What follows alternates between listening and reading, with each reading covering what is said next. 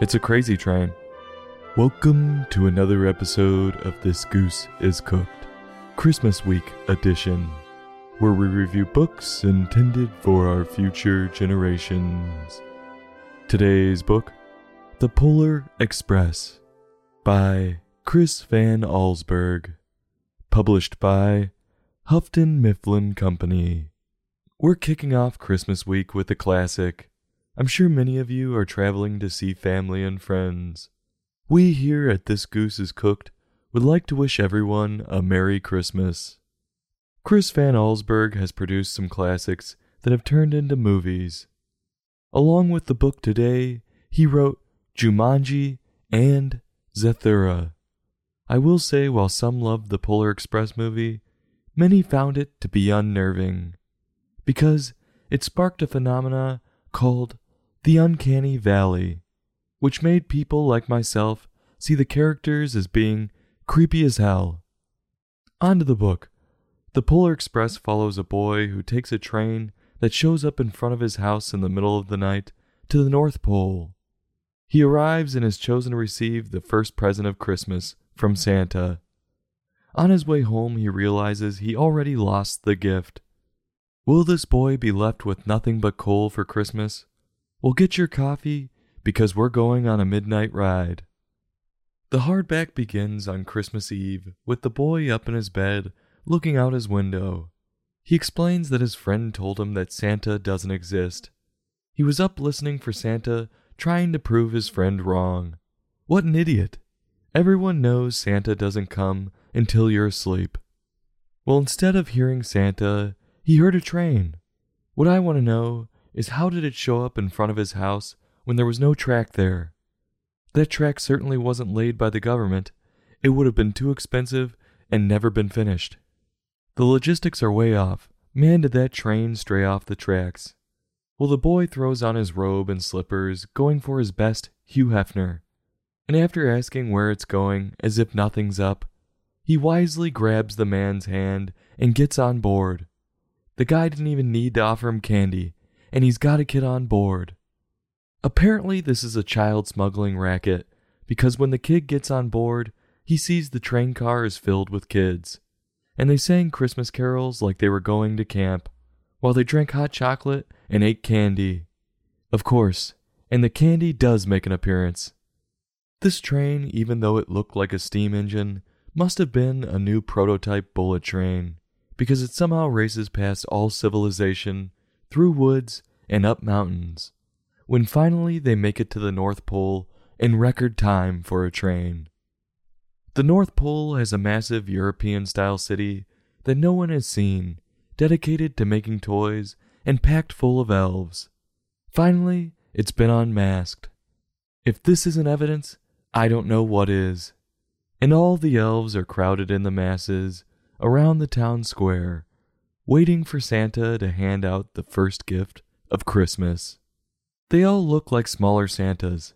They have the same hat and coat, only they don't get pants. They get green leggings. Probably because they're in the sweatshops and he's outside. Theirs provides some more breathability and movement. All the kids offboard the train and work their way through the elves, and they see all of the commotion of the elves packing up the sleigh. Santa comes over to the children and picks the main character, the boy we've been on this journey with, for the first gift. Santa asks the boy what gift he would like, and the boy asks Santa for a bell off of his sleigh. Really, that's it? That's like asking someone for a chromie, or a hood emblem from someone's car. You don't ask for that, you just take it, and let them figure it out with insurance later. Why the hell didn't he ask for signed paraphernalia, like Santa's hat and gloves? Or at least think about your college fund and ask for a gold brick.